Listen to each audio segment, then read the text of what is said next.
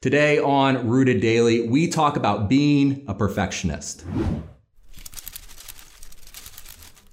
Welcome to Rooted Daily, the podcast where in 10 minutes or less each day we root you in the Bible so you can grow with God, you can weather the storms of life, and you can bear fruit. I'm Brandon Levy, and today we're talking about perfectionism. And the world scoffs at perfection. Perfectionism is a disease of absurd expectations, we're told. In fact, as Christians, we know that all have sinned and fallen short of the glory of God, according to Romans 3:23. So what that appears to mean is that anyone who claims to be perfect is fooling himself.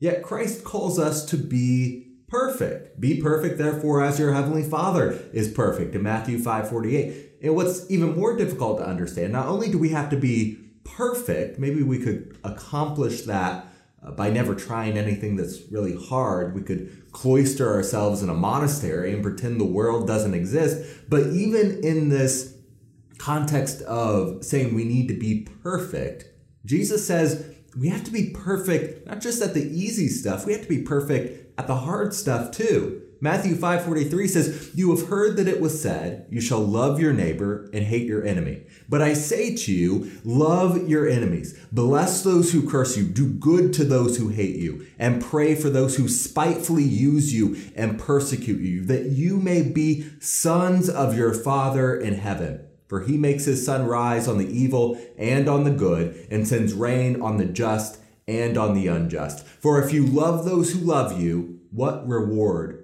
have you? Do not even the tax collectors do the same? And if you greet your brethren only, what do you do more than others? Do not even the tax collectors do so? Therefore, you shall be perfect, just as your Father in heaven is perfect." How is that possible? Anyone who doesn't know Christ would be quick to say that is a ridiculous feat, that we should avoid it because we're never going to succeed. We're just going to make ourselves feel bad as we try. So, should Christians be perfectionists?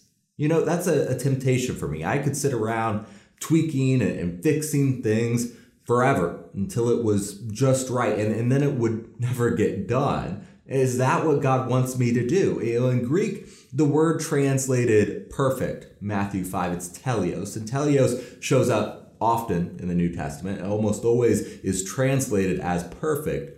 But there's one passage where teleos is translated differently in a way that may be easier for us to understand. In Hebrews 5:12, we read these words, "For though by this time you ought to be teachers, you need someone to teach you again the first principles of the oracles of God, and you have come to need milk and not solid food. For everyone who partakes only of milk is unskilled in the word of righteousness, for he is a babe. But solid food belongs to those who are full age or mature or grown up. That is, those who by reason of use have their senses exercised to discern both good and evil."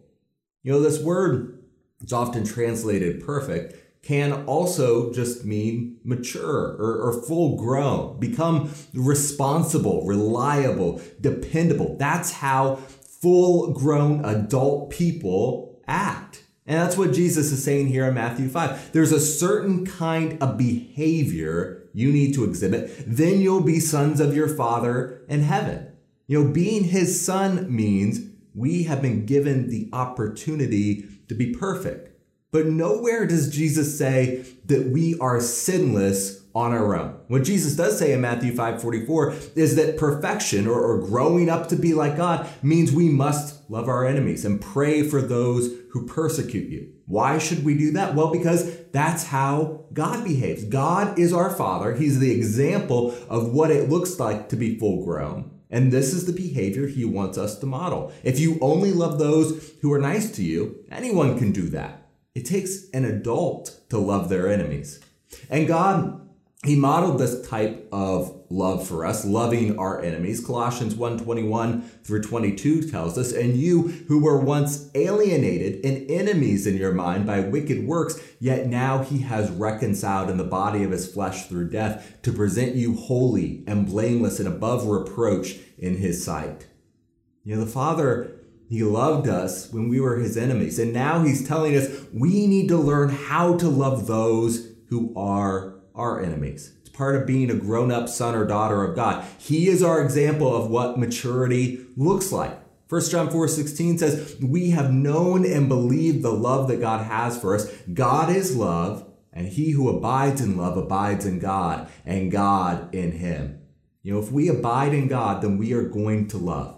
Luke 6:35 says, be merciful as our Father is merciful. If we know God, we want to be like him, we are going to show mercy. Leviticus 11:44 tells us to be holy because God is holy. 1 John 1:5 says that we should shine our light before men because God is light.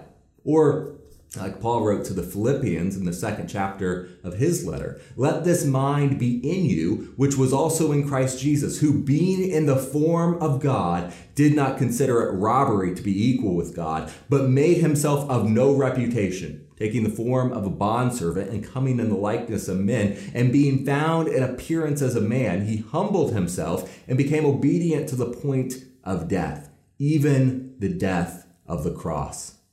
Now, that's just the beginning. The point is, God is our model of what maturity looks like, and that is our target. As important as his words were, Jesus knew that his example was an even better teacher of how we could reach maturity. And so he lived his life as an example to us so that we could be perfect like our Heavenly Father.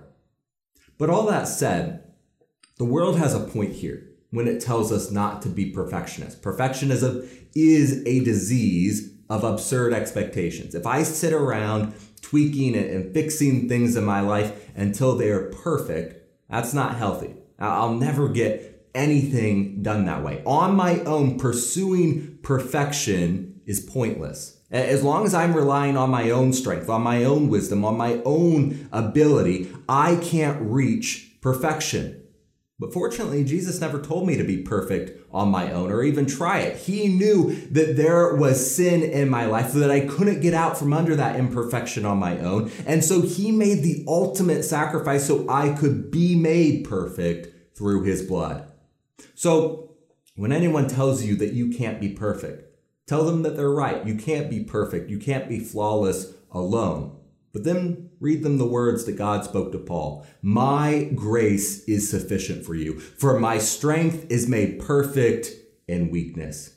God's strength is made perfect in my weakness. And that's why Paul said, therefore, most gladly, I will rather boast in my infirmities, that the power of God may rest upon me. Therefore, I take pleasure in infirmities and reproaches and needs or persecutions and distresses for Christ's sake. For when I am weak, then I am strong. I can't be perfect on my own. I can't survive this life on my own. I am weak. I am flawed. But through Christ, when I am weak, then I am strong. So love your enemies as Christ loved you, and be perfect as your Heavenly Father is perfect. That'll do it for this episode of Rooted Daily. And I'm looking forward to sitting down and studying God's Word with you next time. Thank you so much for stopping for this episode of Rooted Daily. It is so important to take a few minutes to root ourselves in Christ and in His Word, and I'm so glad you did it with us today. If you think it's important that others hear this good news, make sure to hit the share button and subscribe to the podcast on your favorite app, whether that's YouTube or Facebook. It helps us reach more and more people with the message of Jesus every day. Most importantly, if you're ready to take the next step, repent, be baptized, and hand over your life to Christ, shoot me an email to brandon@rooteddaily.com right now.